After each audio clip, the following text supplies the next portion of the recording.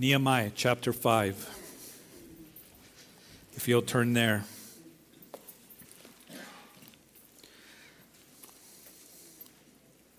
We've been going through the book of Nehemiah. If you're visiting with us, we go through the books of the Bible chapter by chapter and verse by verse, and we've gone as far as verse 14.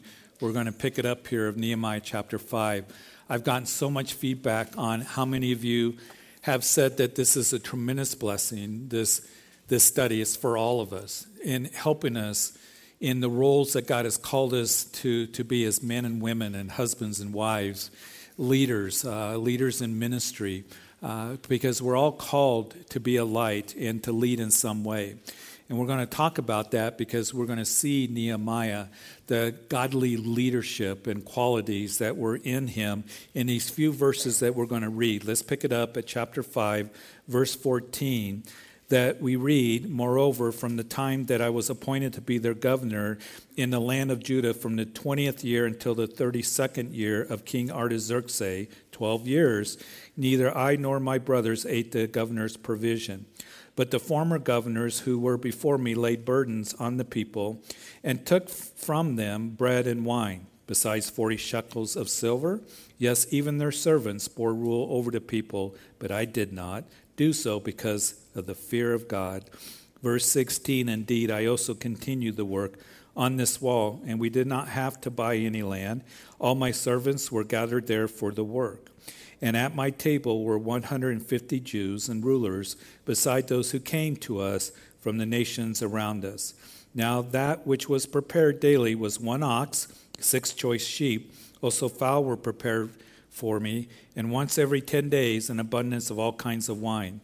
Yet in spite of this, I did not demand the governor's provisions, because the bondage was heavy on this people."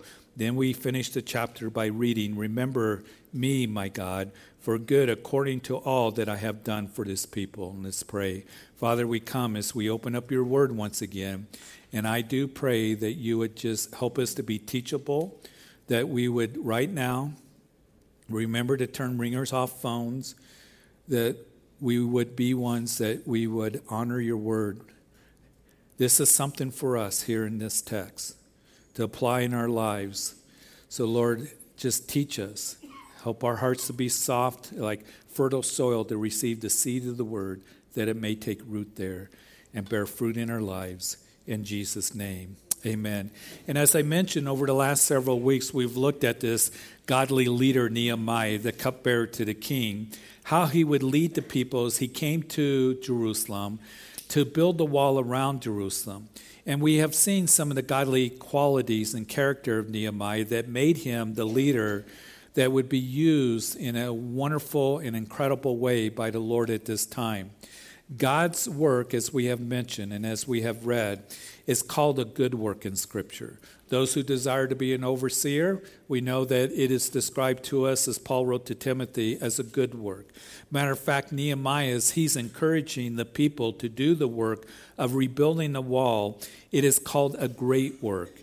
And for a good work, a great work to be done for the Lord, he will call for godly leaders to do that good work. In these verses that we just read, I believe we see godly characteristics of Nehemiah that can very, very easily be overlooked in these few verses that we just read. But they're very important to us and important considerations. Dads, as you lead in your home, as you lead your wife. Parents, as you lead your children. As you lead in business, as you lead in perhaps the community, as you lead in ministry, you might be thinking, well, I'm not married, or I'm single, or maybe you're thinking, I just go to school, I got a job, whatever it may be. You are going to be called to lead spiritually somehow and in some way, because you may be the only Christian that is in your workplace. You may be the only Christian that is in your class. You may be the only Christian that is in your neighborhood or in your family. And you and I are called to be that example to others of godly character and to be a light. And we will be given responsibilities in that, in the roles that he's given to us as men and women. as husbands and wives, as we lead in different areas of life, in the workplace, in our families. It's important for us to look at these things and to learn from the Lord. And I want to remind you and me, this is very, very important, that as we are being called to be the men and women of God that he's called us to be in the roles that he's given to us according to his word, that our ultimate example is Jesus Christ. It's not the world. We live in a culture and we live in a world where we can get so enamored with those who have fame, those who have riches, those who have power, those who are very popular.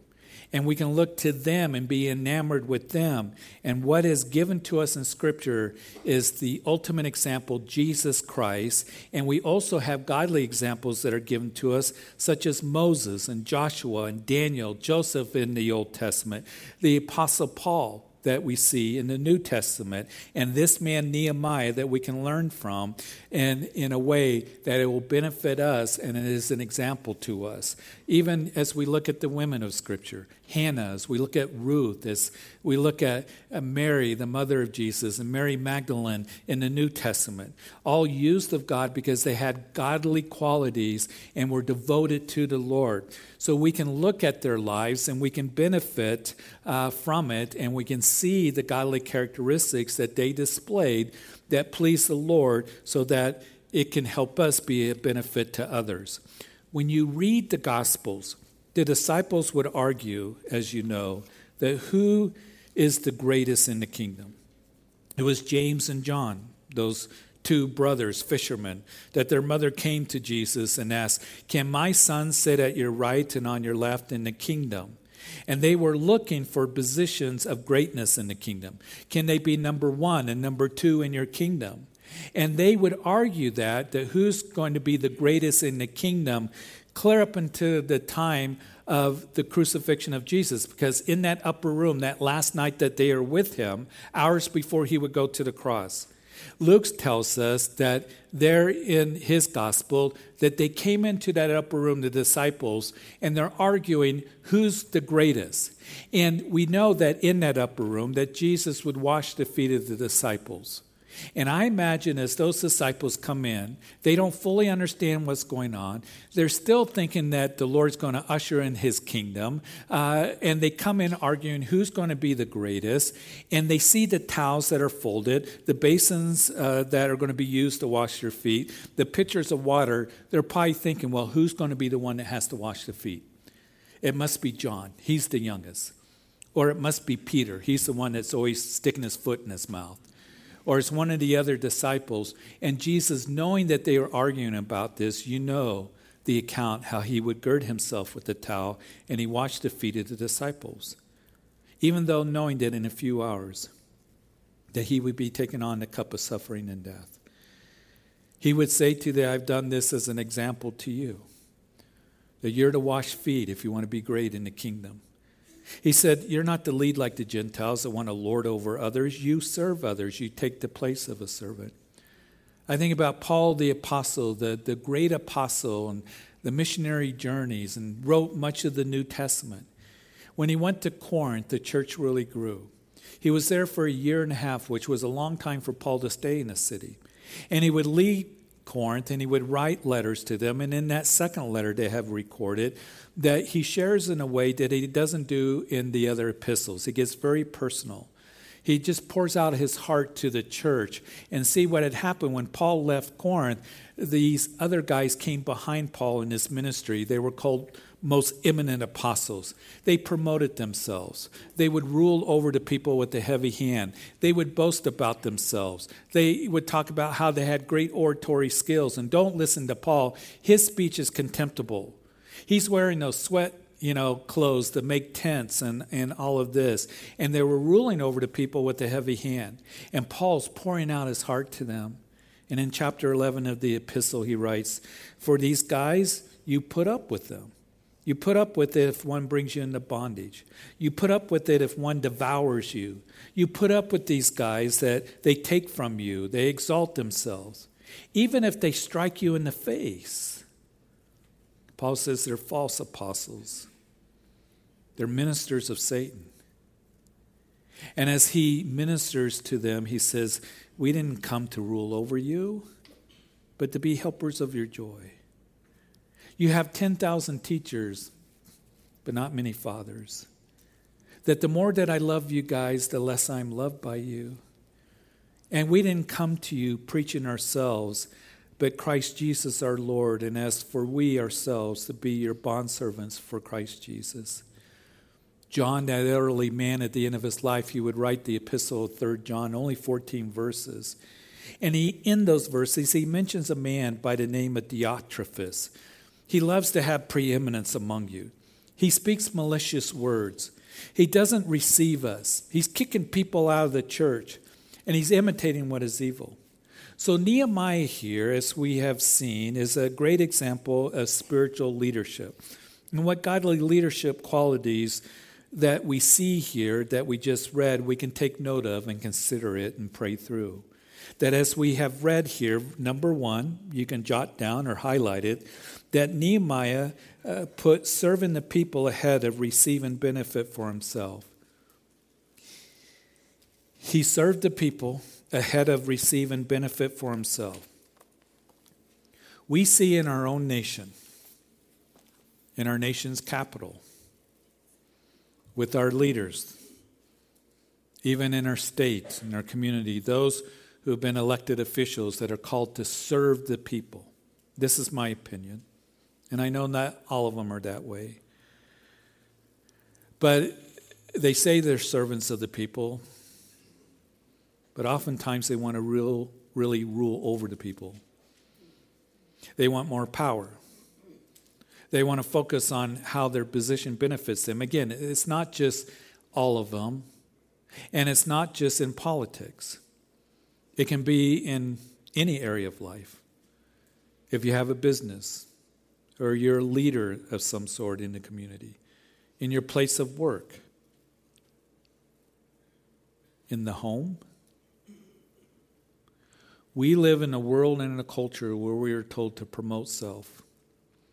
You are to seek personal interest above everything else.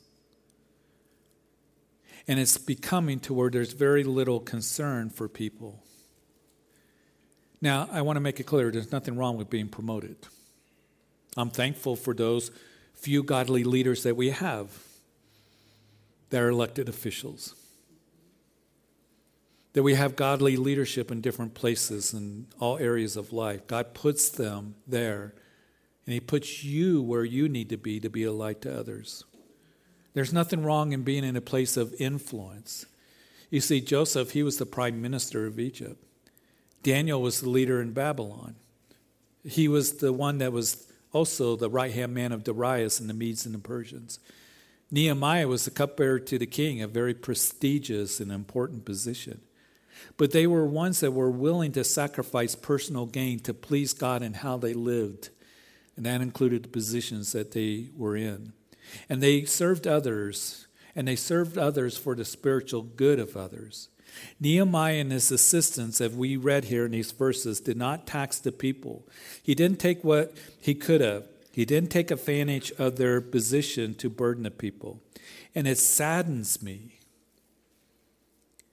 when we see Christians that claim to be Christians, or those who are even ministers of the gospel, taking advantage of people vulnerability, and they want to rule over people with a heavy hand. Ministers that tell others that, hey, you need to give to me a seed faith and you'll receive 100-fold in God's blessing. You can name that boat and claim that house or whatever. And I have seen those who have been ripped off by the false prosperity gospel. Listen, every good gift comes from above. It is not a sin to be wealthy. It is not a sin to desire to do well in your business and to move forward in the place of work that you do. But this prosperity gospel has fooled so many people, and the only ones that are getting rich are those who are receiving the money. I remember coming back from Peru. I was watching, the little TV on the seat in front of you that you can watch different channels. I was watching a Christian channel, and there was a faith teacher that was there, and he said, even if you're, in serious debt on your credit card, send, money through your credit card. Just send it to us, and and just the manipulation that was going on. Listen, God wants us to give. And he blesses. And he provides. But those who are saying that you need to do this in order for God to bless you and get 100-fold, and they're living in the multi-million-dollar mansions and expensive clothing and watches and their own planes to fly in, taking advantage of those who just are buying into this false doctrine. And even saying that you need to send a seed faith if you want healing. You have to pay for your healing? It's a ripoff. So if you have enough faith, send me the money. Blessing and healing will come. And they devour widows' homes because there is plenty of documentation where people have given their retirements and widows give their money and they go bankrupt. And they get rich. And they've been scammed. And people have been burdened by it. Again, Paul the Apostle, as he's writing to the Corinthian church, he said, I didn't take from you guys. He said, I didn't take from you like the most eminent apostles. He made tents. He didn't come peddling the word of God, he said. Nehemiah says in verse 14 that neither I nor my brothers ate the governor's provision, even though they could have. They had the right to, but knew that it would burden the people. Verse 18, we did not demand the governor's provision because the bondage was heavy on the people. So they served the people over just benefiting themselves. Second of all, verses 15 and 19. Nehemiah would serve out of the fear of the Lord. In other words, he knew that in not burdening the people, that it would please the Lord. Actually, in verse 19, as we read here, this is the fourth of Nehemiah's prayers. Very short, but a wonderful expression to God of his desire to please God.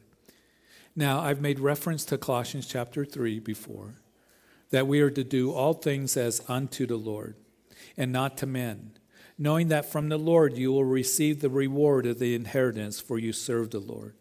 Living in the fear of God is not mentioned a lot in church today, and there can be some unhealthy definitions given, or those who think that the fear of the Lord is being terrified of God.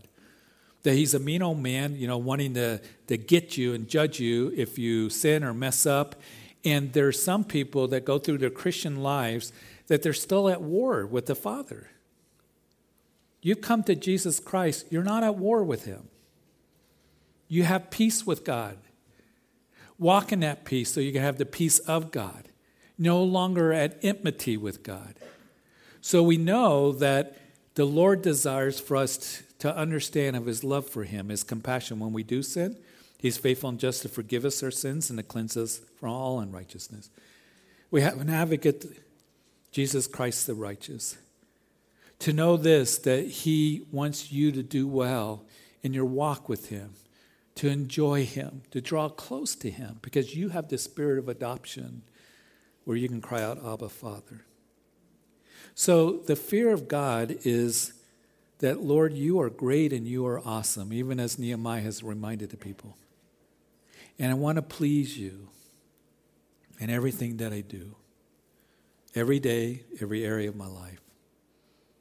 We do fall short of that. But he's so forgiving, he's so good to say, Lord, I want to move forward in godliness.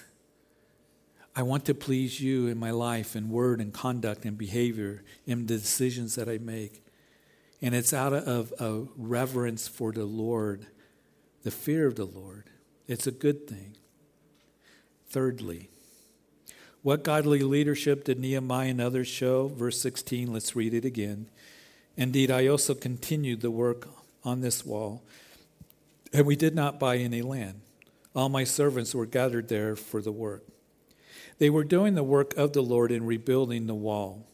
They were not there just to give advice, and then they left, or this is what I think that you should do, and then absent. They weren't missing. The people weren't wondering, where are the leaders? Where's Nehemiah? But they were ones that stood with the workers in building the wall. Nehemiah was there. We have seen that. They were leading the people in the process.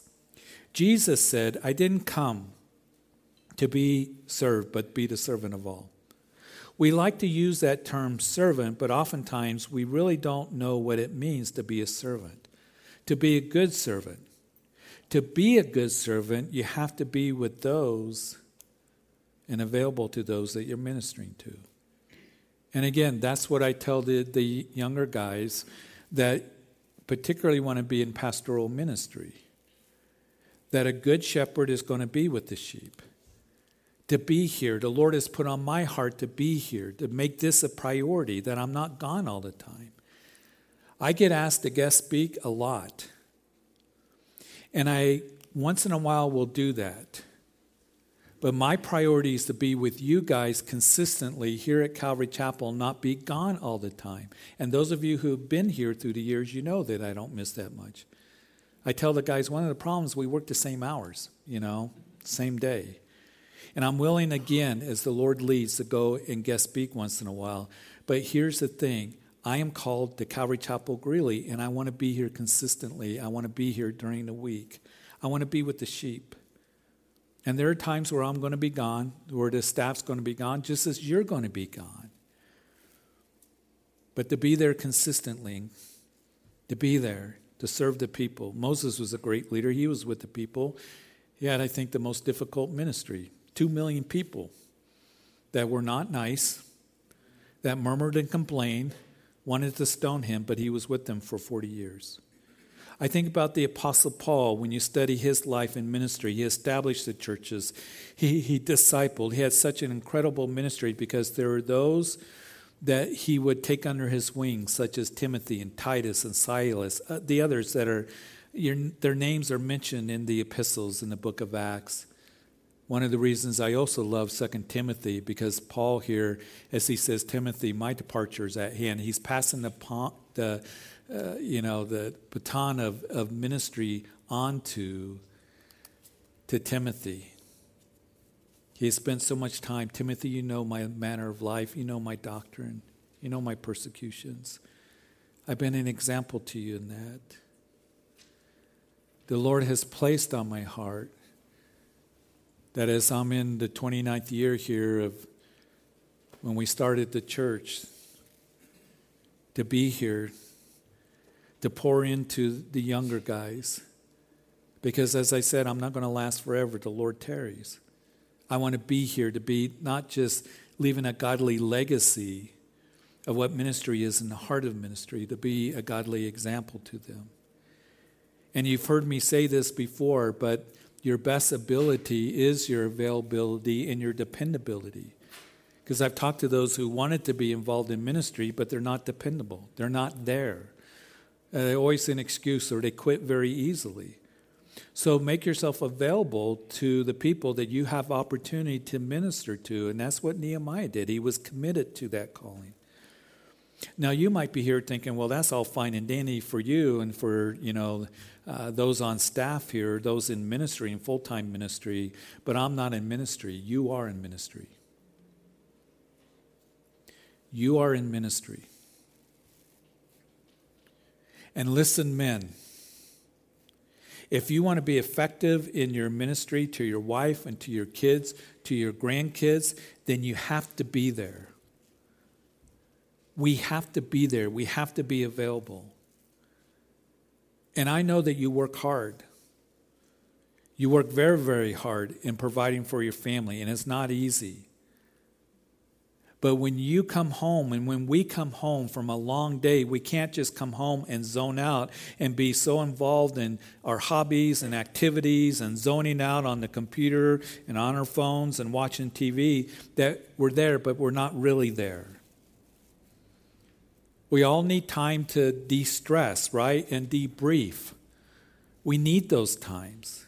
There's times where we're going to be gone. There are things that I like to do, but seek the Lord. Am I being available to minister to my spouse and to my wife, to my grandkids, to my family? Am I being there to minister to others that you've given to me the opportunity to do? And I'll tell you what will bless your family and your spouse, guys,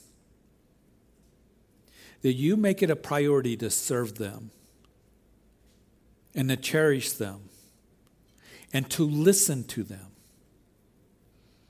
I remember one time when the kids, raising 4 kids, when the kids were small, and I wanted to do something. I was going to go out and, take a fishing trip or something, looking forward to it. And something came up where I couldn't do it.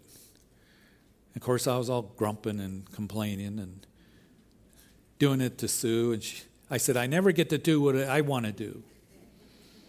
I know that's never come out of your mouths, guys. She said, neither do I. And we kind of looked at each other and we kind of chuckled. And that's just the season that we're in. I remember one time the Lord really spoke to me. I went to Dairy Queen. And there's family there. And I'm not saying this to be critical of this family because it speaks to me, probably to a lot of us. And there's parents there that were with their 2 younger kids, and to take them out to, ice cream, and the parents are doing this. Finally, one of the kids said, you don't pay any attention to us. You're always on your phone. And my kids have called me out on that a few times. Dad, you're not listening. You're on your phone. The book of Joshua, remember a couple weeks ago? Be strong of good courage. And then the people that he was going to minister to came to him and said, we ask one thing, you be strong of good courage. We can't just be doing our own thing, men. We can't be MIA. God has called us to an awesome responsibility and role. And I believe that's being missed in the church today. Not being told or encouraged or taught what our roles are as men, as husbands, as leaders. We're told that we shouldn't lead. You're called to lead in your home and with your family and with your kids. Because our kids need us. Our spouse needs us. Remember chapter 4, fight for your spouse, for your kids, for your brethren. Fight the good fight of the Spirit. You prioritize being the priest of your home. And we cannot have the mindset of, well, I don't have time. I'll let the youth pastor do it, or the Sunday school teacher minister to them. Or I'll just let mom do it. She'll do it. She'll be there. Of course, she's going to play a big role in raising her kids in the ways of the Lord. And I know that there are some that are here that you're the only believer. Your spouse is not a believer. We're going to come and we're going to help you and we're going to come alongside to serve you and encourage you and pray for your spouse. But you men that are here, Paul, as he's addressing the fathers in Ephesians 6, says, fathers, you raise your children in training and admonition of the Lord. And it is hard today to be praying for them and to make a stand. To say, as for me and my house, like Joshua did, we are going to serve the Lord. And then number 4, quickly, finally. I want to mention when it comes to spiritual godly leadership, I see in this chapter, is remember that the chapter began with a problem. It was a problem within. Remember in the chapter began, if you were with us last week, there was those who were taking advantage of the difficult circumstances people were facing, and it brought them into bondage. There was an outcry from the brethren within. Nehemiah confronted the problem, and he said, what you're doing is not good. I know that you know this. But it is important that we who lead in our homes and in ministry and in life, in your business, whatever it might be, when there is a problem, and there will be a problem, we need to not just sweep it under the rug, but very godly and courageously in godly wisdom, we're to confront the problem. And you may be thinking, of course we're going to do that. But I have talked to many of leaders in ministry. I've talked to parents or others that there is a problem. It might be in the family or things that are going on that you know are not good, and they don't want to deal with it. They don't want to bring correction. They don't want to do as Nehemiah did. This is not good. And give them the word of God why it's not, and say that I'm concerned for you, and that this needs to stop, or you need to repent or bring correction or whatever it might be. And it takes discernment, it takes wisdom and prayer.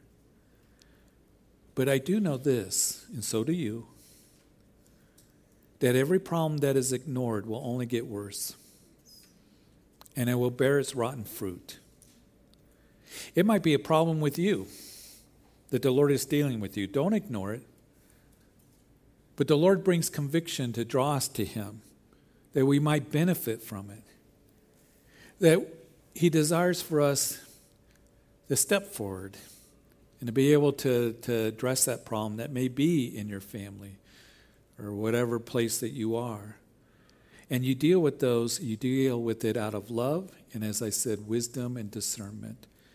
And let the Lord work and trust in Him. You look to God. You look to Him on what is right and doing what is right. As we have challenges, all of us, it's a difficult world out there all the time. They come upon us numerous times, every week, every month, every year. Look to the Lord. Help Him, let Him help you to deal with that which you need to. So, Father, we thank you so much, and we thank you for these lessons that are given to us here and for this morning, and because this is for us, this is for all of us.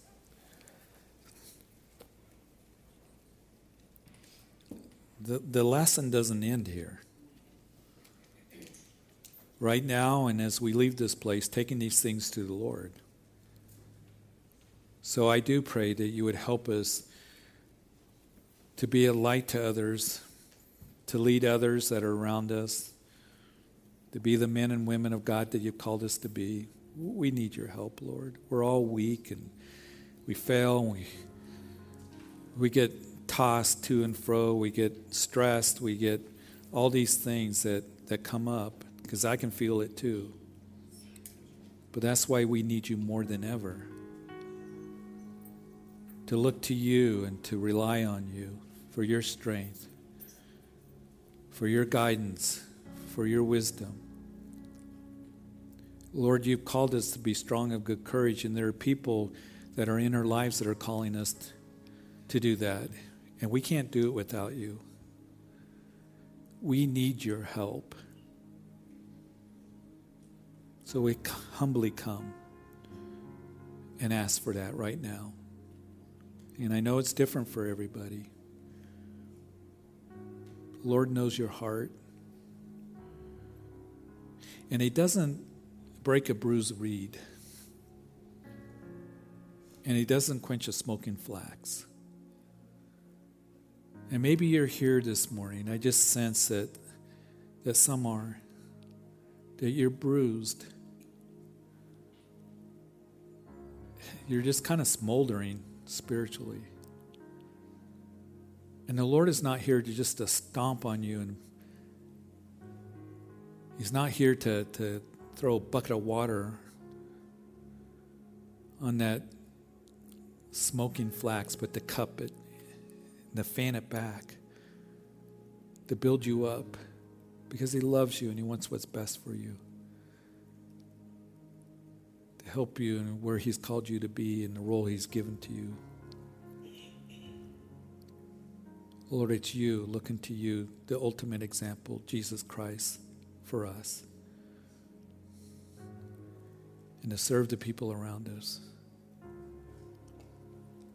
Father, I want to pray for anybody who's here or listening that you've never made a commitment to Christ. You can't do any of this first until you come to Him for salvation. He is your salvation. He went to a cross and died for your sins. It is humbly coming and recognizing your need to be forgiven, because you are a sinner.